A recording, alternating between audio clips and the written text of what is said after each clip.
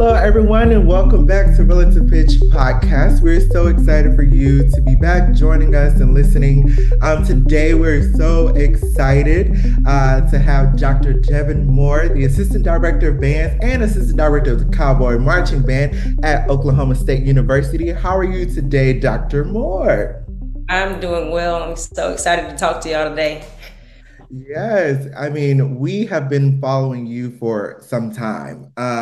Specifically, when I saw your dissertation come past Facebook, I saw it on Facebook. I was like, oh my gosh, we have to have her on the podcast. I remember I was sitting on my best friend's couch. It was like 6 o'clock in the morning, and I was just scrolling, and I saw like the info, and I saw the chocolate maestro, and I was like, yep. Gotta have it. Got to have it. So we're just so excited for you to be here with us.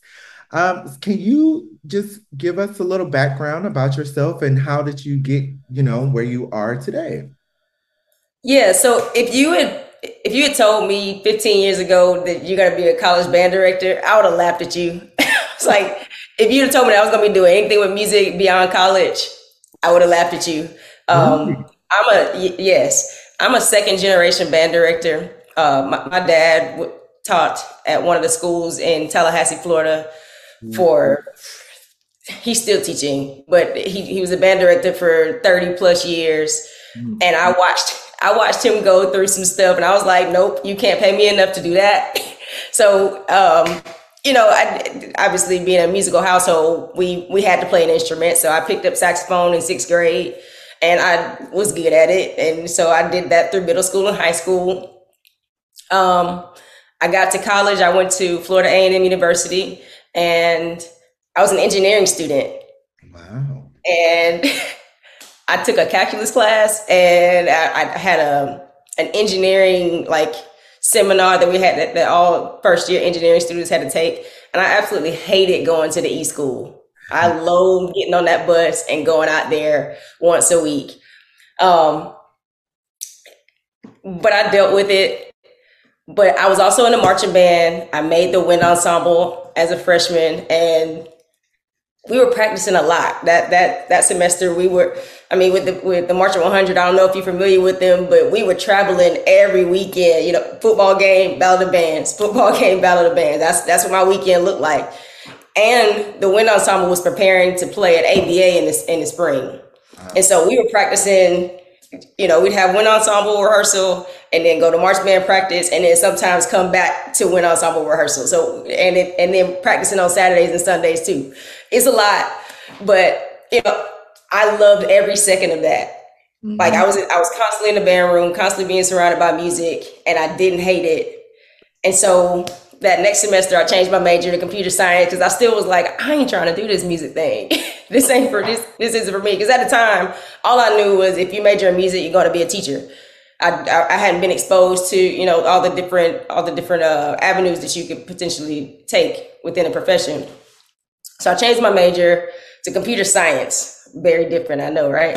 And I had a professional development class, and we had an assignment where we had to present on where we saw ourselves in 5 years. And I went to the professor and I said, I can't see myself not doing music. And so I came up with something in technology, but I knew then that it was time to stop running and change my major and be a music ed student. And so that summer I changed my major.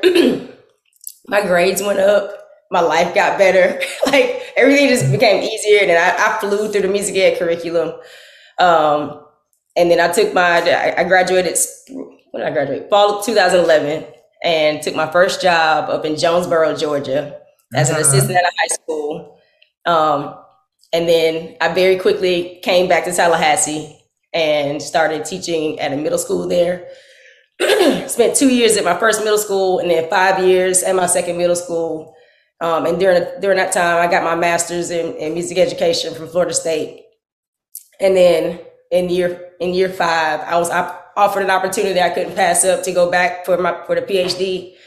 And I quit a perfectly good job to go be a broke college student again. Yeah. Yeah. 3 years later, here I am. So yeah, that's kind of my story. I don't know if y'all caught it, but I caught it. She said, and quickly came back to Tallahassee. She said that Georgia was not for me. Well, She said Georgia. I didn't like it at first. It was kind of a weird thing. Those mid-year hires they're strange. So like I graduated in December. I had to wait for my certification to go through in Florida and then get transferred to Georgia. So I couldn't officially start working until March. But I moved up there the end of January. So for a month, I'm just kind of just in purgatory. Like I knew I had a job, but I couldn't officially start working. And so I was living in Stone Mountain, but commuting to Jonesboro, which I don't know if y'all know how far that's a 40-mile drive one way. Yes. Oh, yes. And I just graduated, so I don't got no money, and gas ain't cheap. That's not cheap. And the I was being paid for I was being paid for 2 months over 4 months or something like that. So the paychecks were once I started getting paid, it was real trash. But hey, it's okay. We here now. It all works out. We here. It's those experiences. I mean, so I had the opposite. So I'm a Georgia boy that taught in Florida, and it was very different. It was, I would say, like teaching in Florida was very, very different. So I can only imagine like how you felt up here and everything. And I had a 40-mile drive to work every day as well. And the gas really adds up very quickly. Very quickly. So, I mean, but do you think that kind of sealed the deal of like, okay, this is what I want to do, even in this hard time that it kind of is right now. I still don't want to do anything else. Did you feel that? So I tell you what really sold it for me, and I'm sad that I skipped over this part in the initial story. My first year in college, the CMENC president at the time is not the collegiate NAFME. I'm dating myself now a little bit, but he was planning a trip for the CMENC chapter to go to Midwest. So he had started fundraising and doing all this other stuff to make sure that we could put a bus of students on the road and go to Midwest. And so he pulled me in and he said, "Hey, you want to go to Chicago for free?" I said, "Yes." Yes. I'm from Tallahassee, and when the semester ends, everybody goes away. So I'm always looking for something to do after the semester ends to kind of buy some time before everybody comes back. And so he was like, "Well, I need you to sell cookies outside of the music building to help us fundraise." I was like, "Okay, cool." So I went to Midwest as an engineering student, and it absolutely changed my life. I never forget. I sat in Army Brass Quintet did a session on developing leaders through chamber music. And it wasn't so much that like the content of that session was great, but I was just like, I was so mesmerized being in this space where everybody cares so much about this that they travel from literally all over the world to convene on this converge on this one place and just talk about music and how we can make our students better musicians. And it was an absolutely incredible experience for me. And I missed one Midwest since, and that was the semester I graduated because it was the same, like that was the Friday of Midwest. And so that experience changed my life, and that's when I was like, I gotta stop running. It's time. So yeah, I hope I answered your question. Yeah, absolutely. I mean, we were talking last episode about Midwest because we brought up, we had the topic of, passion, and is it your environment or is it the job that might be an issue? And one of my kind of, I guess, sentiments was, if you go to Midwest and you were so happy about music and teaching, but then you go back to your job and you're like, I don't really like this. It might be the job. It might be the environment, not the job. Because the job of teaching music, obviously at Midwest, we are so like just enriched and kind of revitalized. Like, oh my gosh, I can go back and do this. So, I always say anybody who's listening, go to Midwest because I'm like a young child in a candy store. It's amazing. It really I is. will have to say, like, being a flute performance major for the past all my life, like, or all my collegiate life, and the fact that when was the first time we went to Midwest? Was it our sophomore or Sophomore junior? year. Sophomore Sophomore Because year. year we, of undergrad. we were in that busted hotel, the Chicago Loop. The Chicago Oh Loop, no, South Loop, South Loop. South Loop. Um, Mhm. but like we as a group have gone to ever since we started going our sophomore year of undergrad have been going every year except for the pandemic. The one pandemic year was it? Yeah, I Yes. think we didn't Yeah. go. But like ever since then, we have been all over the country away from each other, and that is the time that we all like come together again, like there. And it's so funny because usually I'm walking around, people assume they're like, "Oh, you're a band director." I'm like, no, but like I like to be band director adjacent. I like learning about like the educational values that I can put in my lessons with my own private students, and I also like to learn about the curriculum that this is going to be reflected in my education and my students' education. And you're so right. Like it's being in a room with people who you're like, we all care enough to be here right now, to be learning, to because Midwest, you don't have to do that as a band director. Like educators don't have to go to conferences, they don't have to do professional development, but you're doing it not even for yourself, but you're doing it for the benefit of your students to learn those other perspectives and to just like know what's happening like within the field and what are the new things to try out. So I can see how if you're teetering on should I do it, should I not do it, should I do it, should I not do it, going to Midwest will seal the deal where like no matter which way you choose, you will know once you leave. And Yeah. you mentioned something about it being the environment of the job. I also think that like when you leave those spaces of of super enrichment, you have to then surround yourself with people that are going to continue to pour into you in that same manner. Like I I think that I'm the worst band director of my friends, and I'm okay with that because Mhm. they're really good. It's not saying that I'm bad. But I'm constantly looking at what they're doing and learning, and they're looking at me and they're learning. I it's easy to get in spaces where you just start complaining about what isn't, and you don't see the positive. So I really think that it's a choice to, number one, surround yourself with people that are gonna provide something positive for you, and help you grow, Mhm. and not allow you to stay in the negative space, because there's something positive in every position that you're in. You have to choose to see it and build on that. And a lot of there are people that don't do that, and I'm mm-mm, I can't be around skintiness Yeah. because I that ain't for me. Amen. Like, and on that, I think the podcast that you are on right now is a product of that. We three went to college together, and Yes.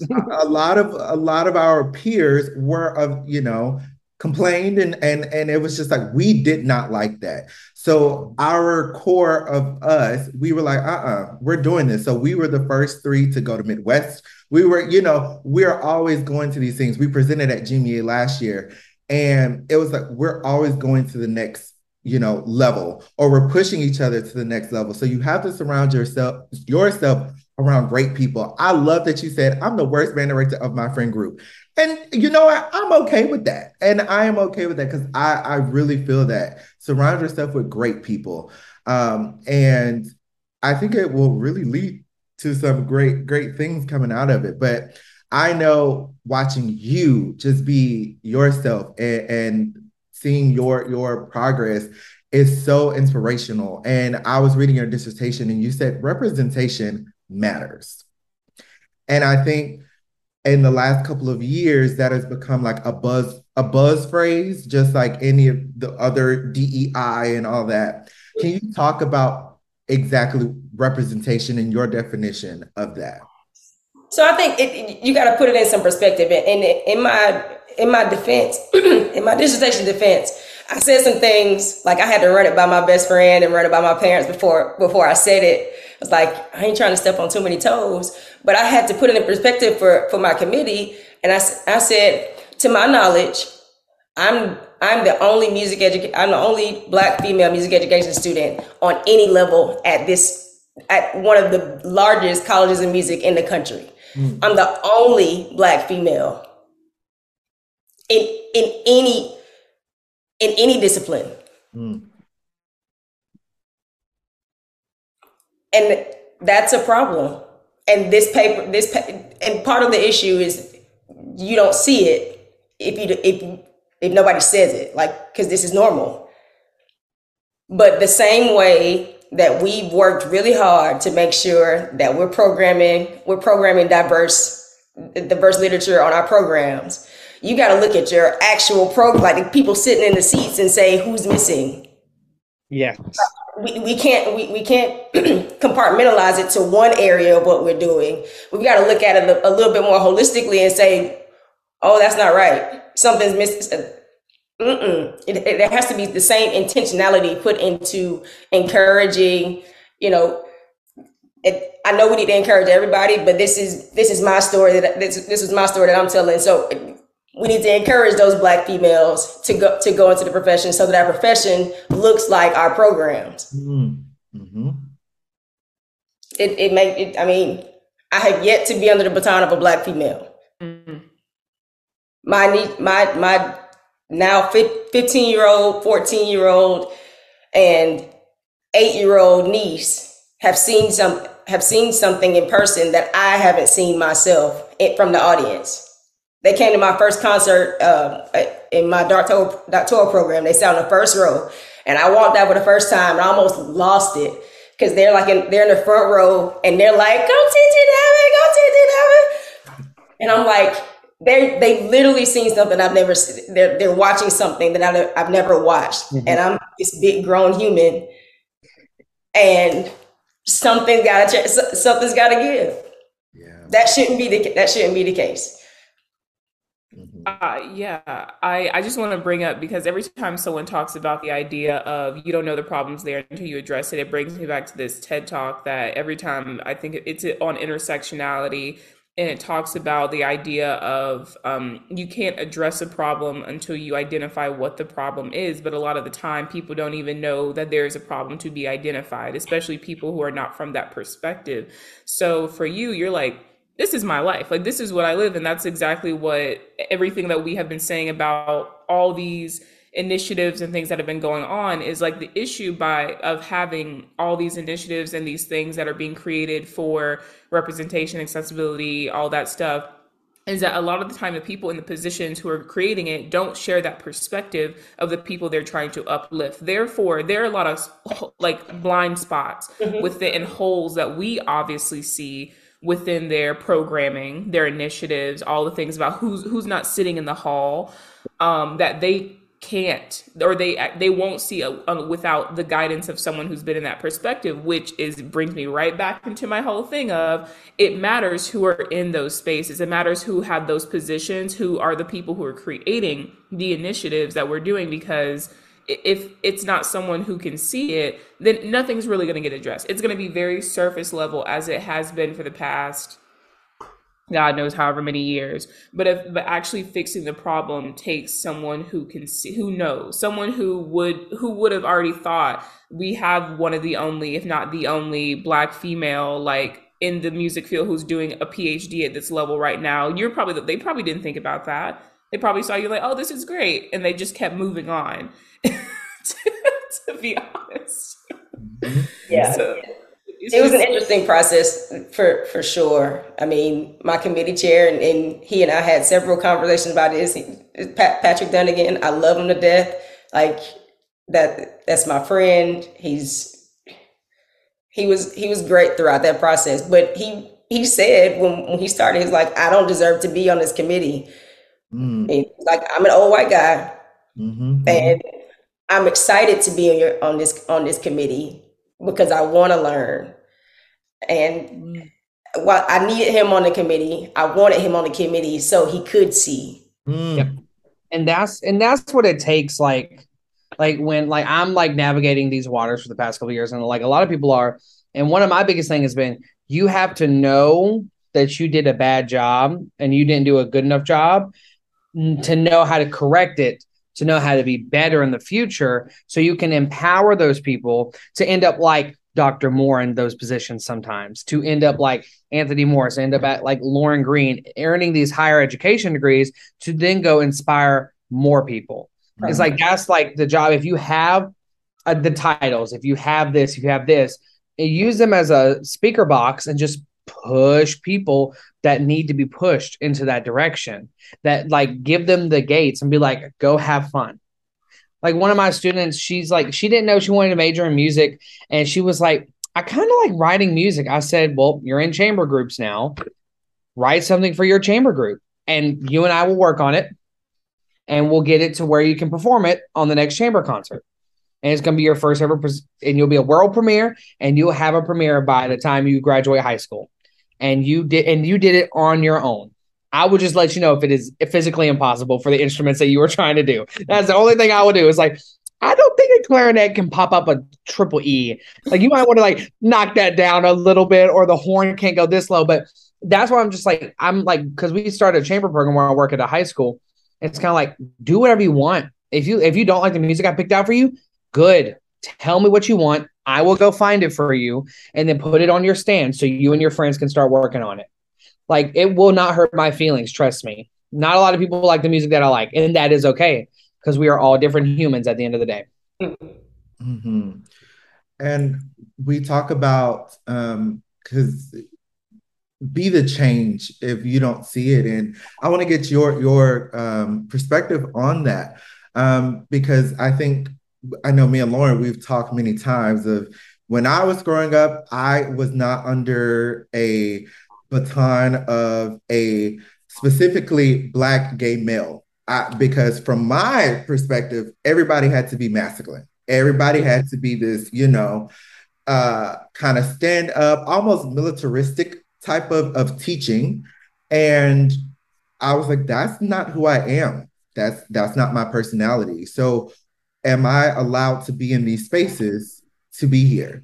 And we talked with Lauren about it, and I think we were at Buffalo Wild Wings having a 3-hour conversation about the politics of music. But we were all having a great time. We were having a great time, and she was just saying, looking for a Black professional flute player, there's limited searches, for that, and I think both of us. Right. And we came up to the conclusion of, okay, we don't see this, so let us be the change for this. And I think that's our perception, but not everybody have that. Not everybody's like, okay, well, since I don't see myself, I'm just going to go over here and do something else. Can you talk about, either be the change or maybe sometimes just change the field? What are your perspectives on that? So the 7 women that I interviewed, I talked to all of them about them having to be something that they literally didn't see. Mm-hmm, mm-hmm. And I'm like, I've seen it now, and now I'm trying to be like y'all. Like, I see it from a distance. Mm-hmm.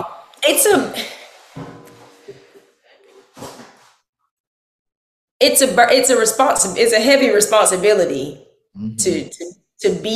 to be that change. Like, you feel like you got the weight of the world on you, and I don't know that everybody is built for that.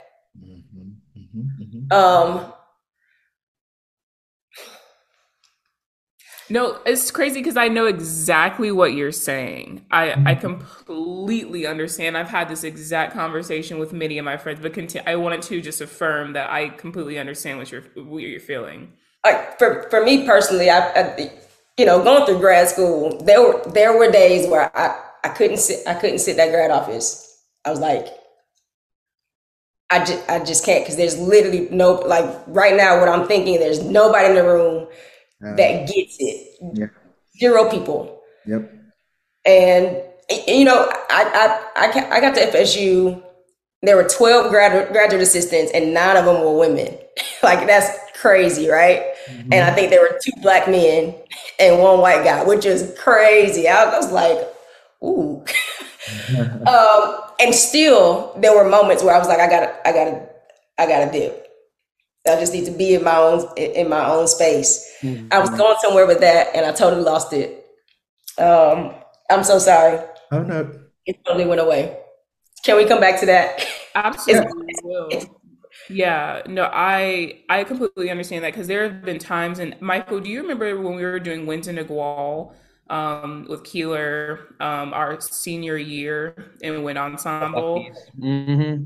And there was a moment where there was just a lot going on in my life, right at that point. But also, like, I remember feeling a lot of pressure. And I always said this, that with especially within ensembles, I always felt like my mistakes counted more like against me than other people's mistakes did. So like if I heard someone messing up, back in the clarinet section, I'm like, oh, they have an off day or something. I just throw it behind my shoulder.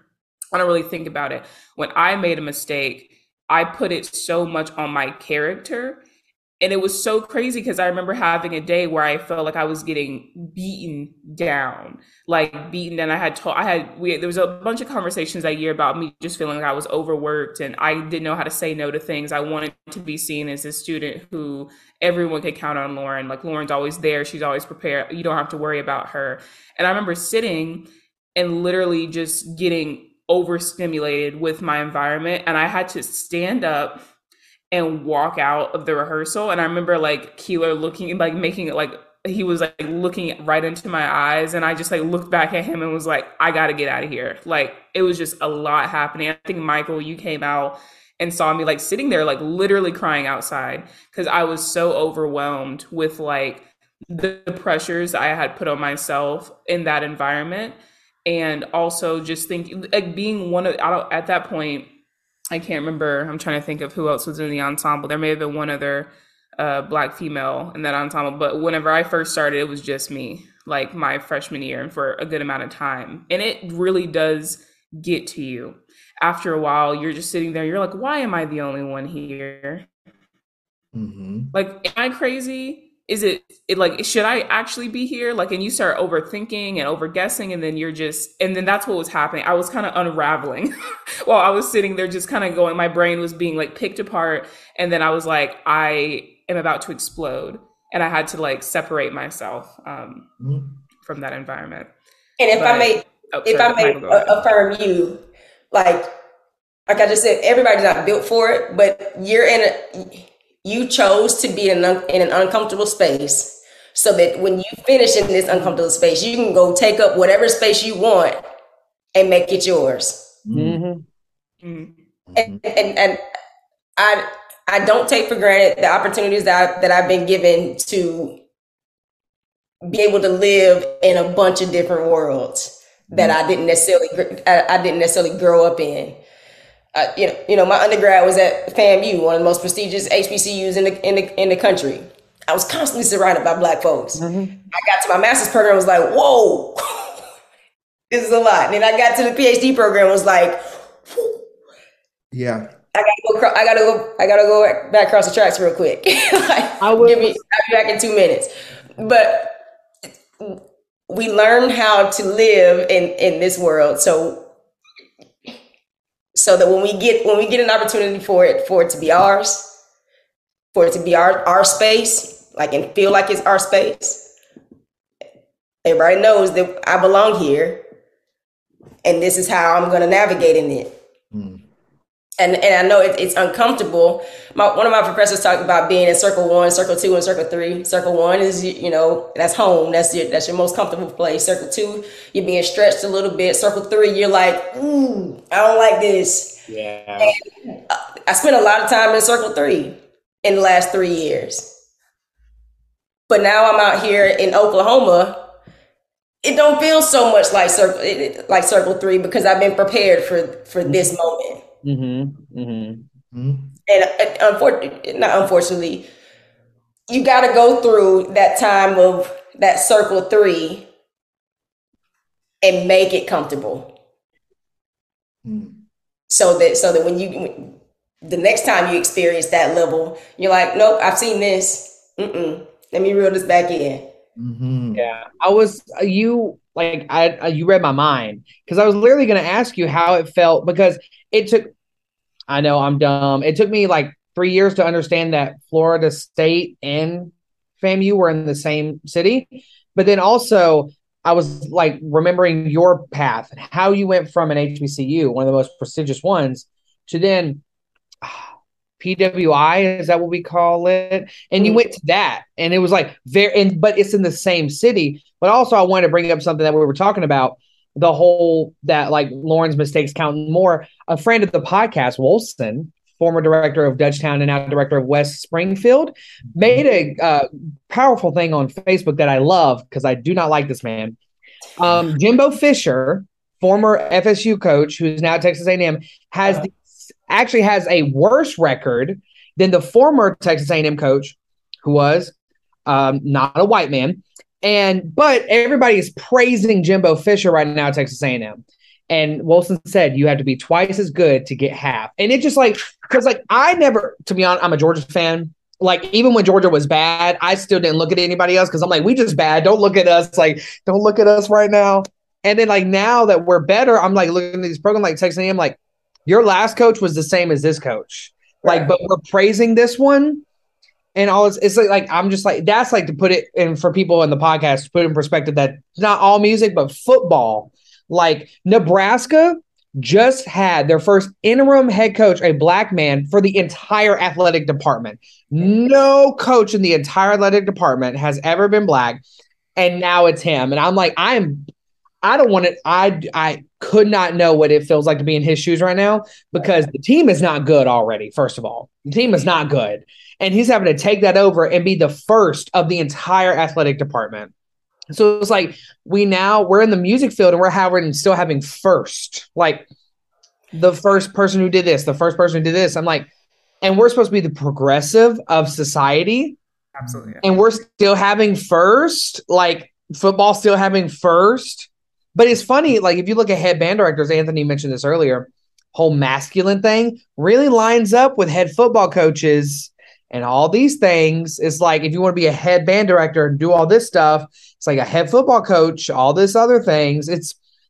I like, putting things together. But no, I'm glad you mentioned the whole like going from a HBCU to a PWI and how that helped you and influenced you and tested you to now sit in Oklahoma State, which is in Stillwater. Stillwater, yes. Yep. Look at me. Yeah. Look at you knowing your geography. Raging metropolis that is Stillwater. The raging. No, but we go back to that point you were making about like some people just aren't like the idea of being the change, and they're those people who are going to be those catalysts for change, right? And there are people who are like, it is not my job to bear the weight of what others behind me will have to bear. And I it's hard, but I get it. I understand because for me, myself, I am that person. If Anthony is that type of person, you are that type of person where if you do not see it being there, you do it. Like it is something in our DNA that literally goes, you must, right? And I have friends who have been very real with me and they're like, I don't have that in me.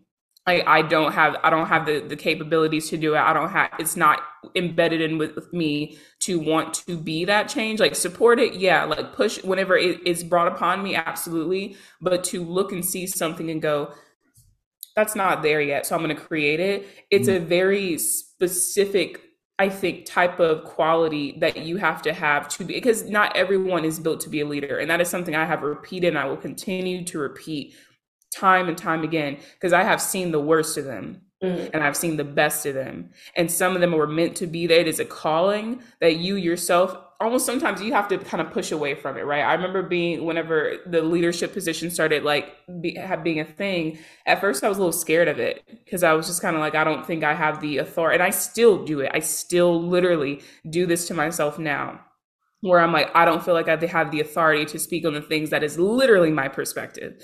And I've had to have mentors who are like, Lauren, you do have the authority. You do have the right. You have to tell yourself that. You have to stop doubting yourself. And once I allow myself to be put in those spaces where I do have like people looking to me to see what the answers are, looking to me to hear my perspective, it's a feeling that I can not reciprocate in any other environment that I'm in. And I know it's something that is uncomfortable, but also I know that growth comes through being uncomfortable. You can't stay in the same places and grow. That's just not how that works, which is why we jump here, jump there, go back here, move there. Like, so I wanted to bring that up because but also at the same time, the people who are, that they don't feel inclined to do that, that is not necessarily that fine. You know what I mean? There are other roles to be played other than that. It is just being able to self-identify, I think, is the thing. And that's something that's popped up in the chamber music that we've been doing. Like there's 5 people, maybe 7 max.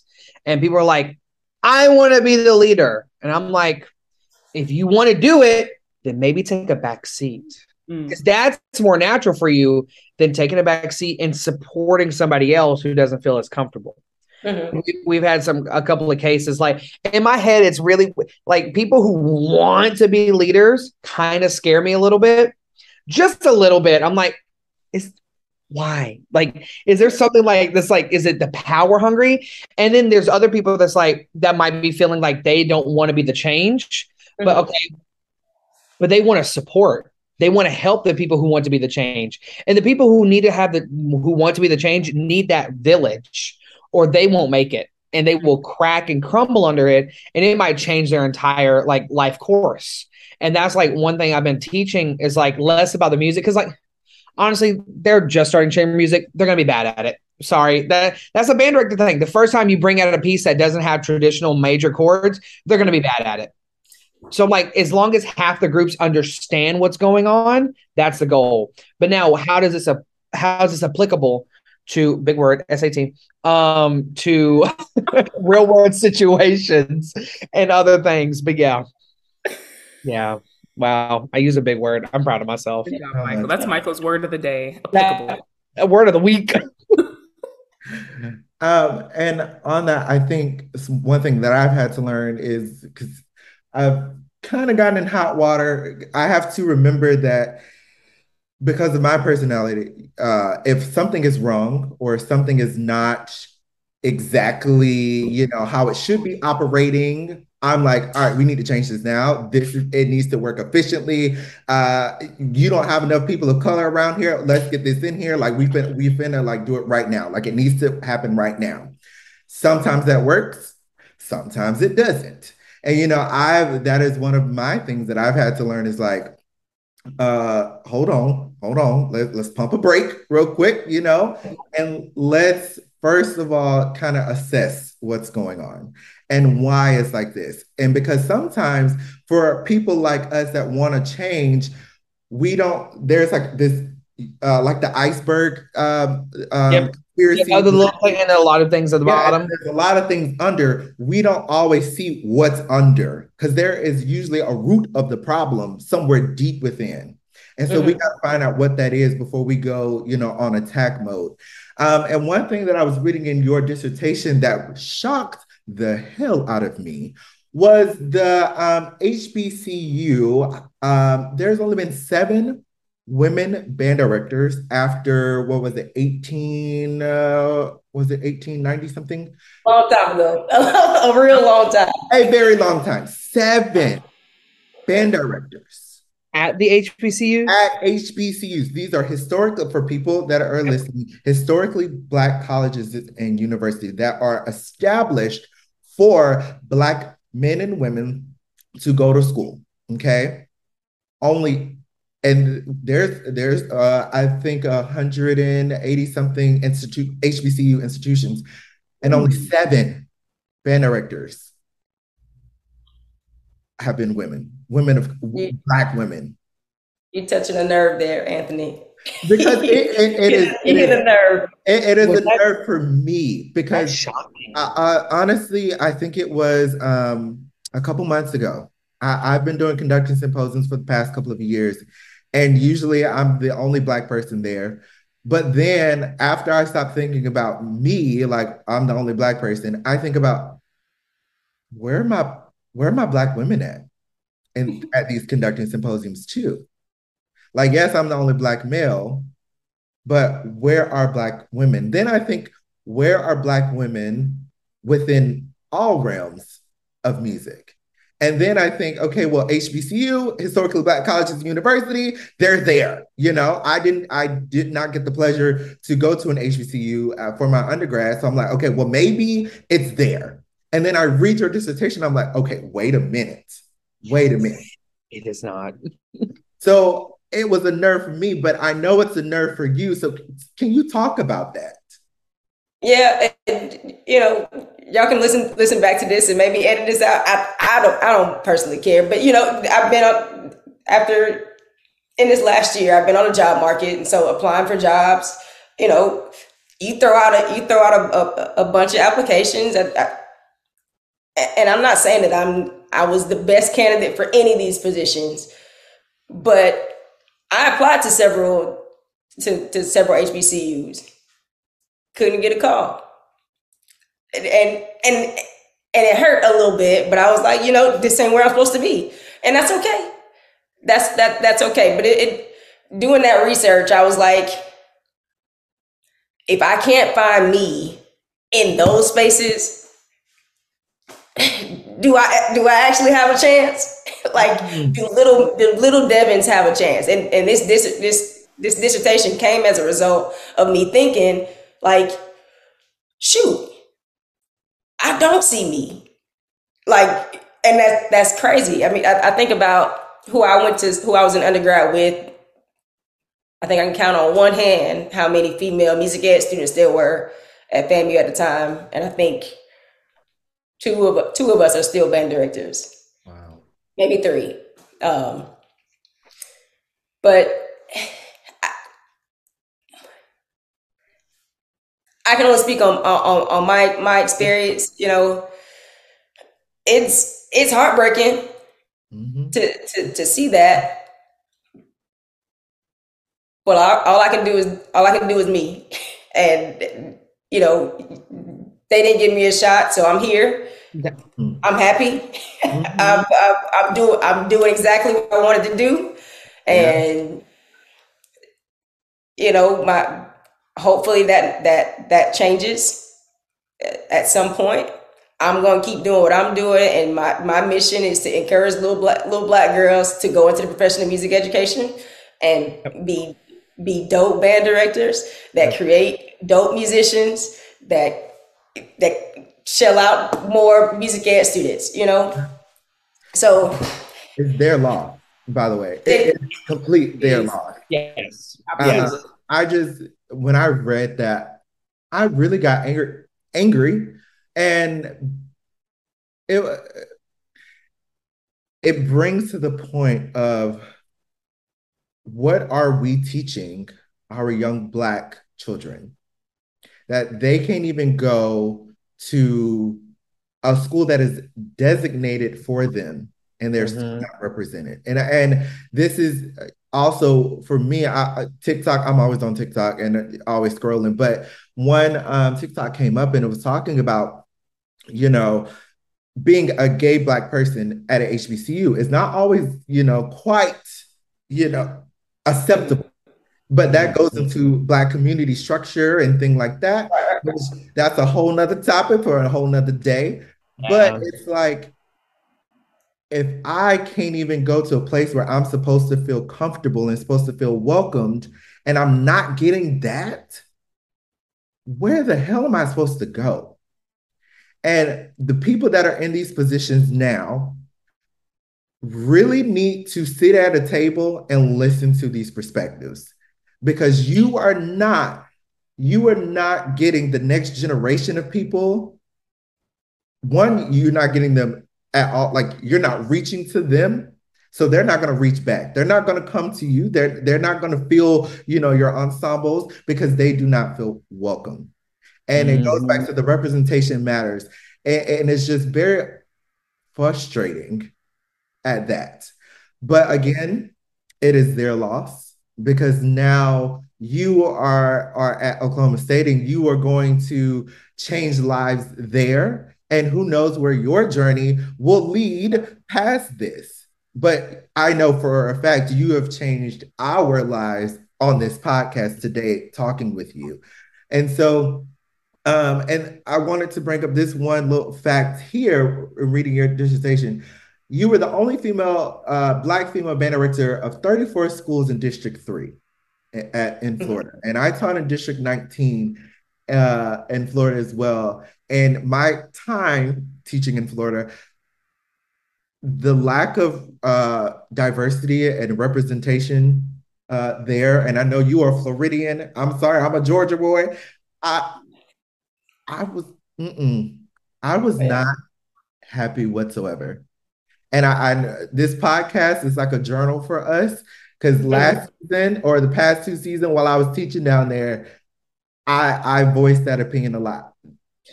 From the repertoire that is on the FBA music list to the people that are in charge. Besides Dr. Shelby Chipman, who's I think now past president, but still like the people who are in charge. What is this? What is this? So how do you feel as a person who are now in this music field and really changing lives? Your intersectionality, how has that changed your perception of music education? Well,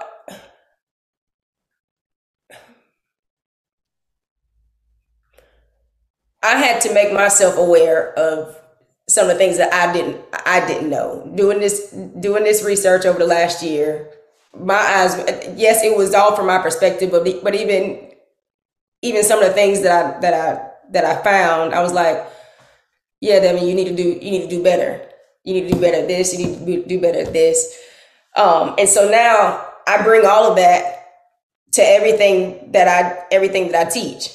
So like I'm teaching a marching band methods class right now, and we just had University of Arkansas Pine Bluff come into town. And so for the last couple of weeks, I've been showing them videos of different schools from different conferences, and talking about the differences in how their show design, how they march, song selections, things of that nature. And obviously I'm versed in I never know what to call. I hate show style. I hate that term with every fiber of my being. Everybody, it's a show, so everybody's a show band. I mean, right. But HBCU marching bands, I'm well versed in that. I worked with marching chiefs at Florida State, so I know that side of things. But then you got the Big Ten, stuff. You got Pac-12 is a different alien over there, and so just exposing them to different things. And so like we're on the field, we're lining up on the back sideline while Arkansas Pine Bluff is on the field. And they were like, what's the biggest difference between HBCU bands and PWIs? And I'm like, number one, the level of energy that you put into the show and the intensity that you play with. And so it was interesting. Like I had my students walking past me on the field last night. It was like, Dr. Moore, I get it. I 100% get it, because they like going ham on the field. Yeah. But that, like, I don't know that would have been introduced, like those different cultures would have been introduced to those students if I wasn't there to show them that it's not a priority. Because I mean, over here you don't get that very much. I mean, there's the respect of it. That's the big thing. Because I mean, we've talked about it because me and Michael, we're always blasting Southern University like that. Yeah. We love some Southern, and there were some band directors who were like, "What is that?" First of all, change the tone. That's what you finna do. Change your tone. That's what I know you're finna do. So like respect. I love that you are exposing your students to this, to respect this art just as much as we work doing this. They go hard just as much, if not more. Yes. So you have to respect that, and I love that you're doing that.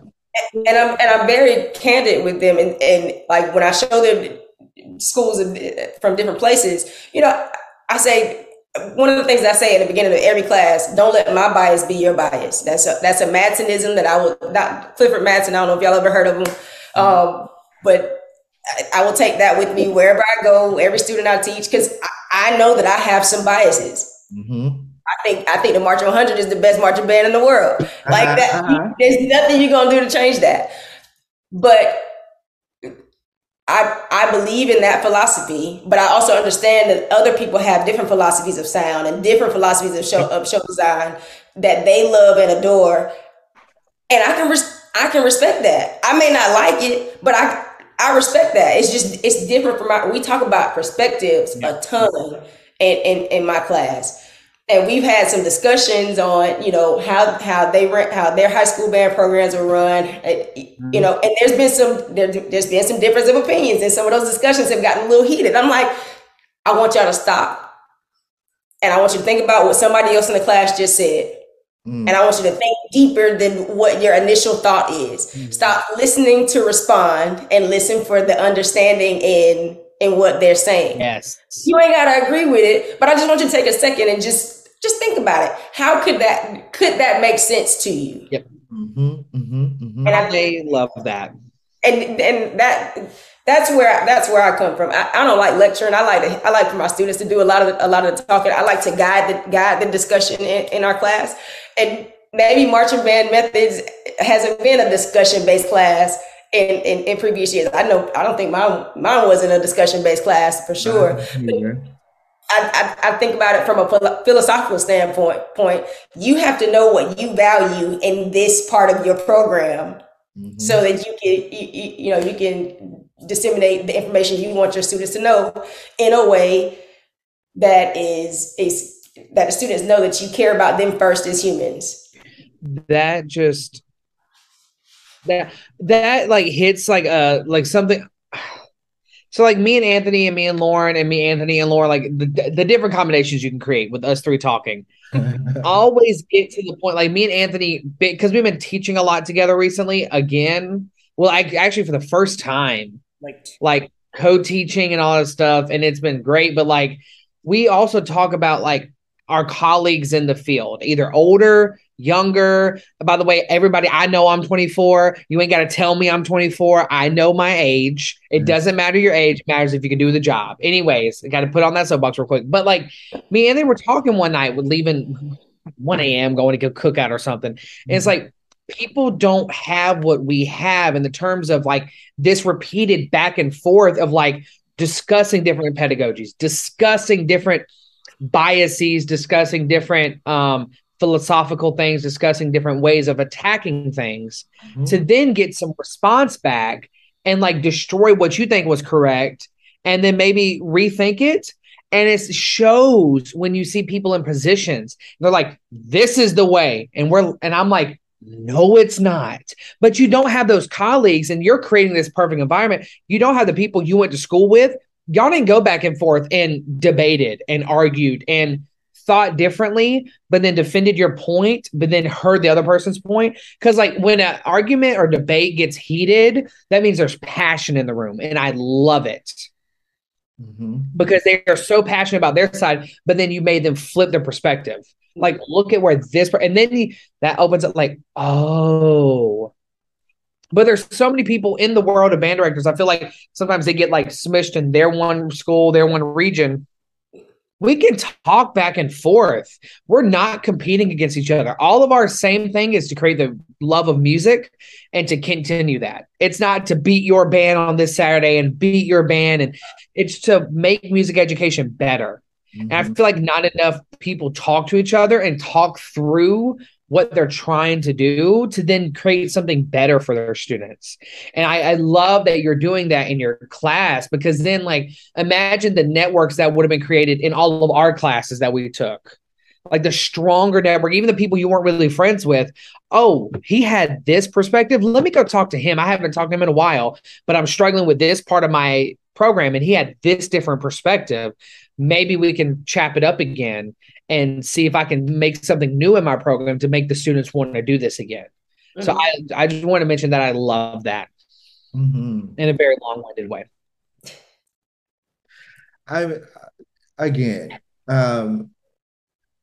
Just seeing you, teach and do great things is such an inspiring thing. And I'm just so glad that you had time today to join us on our podcast.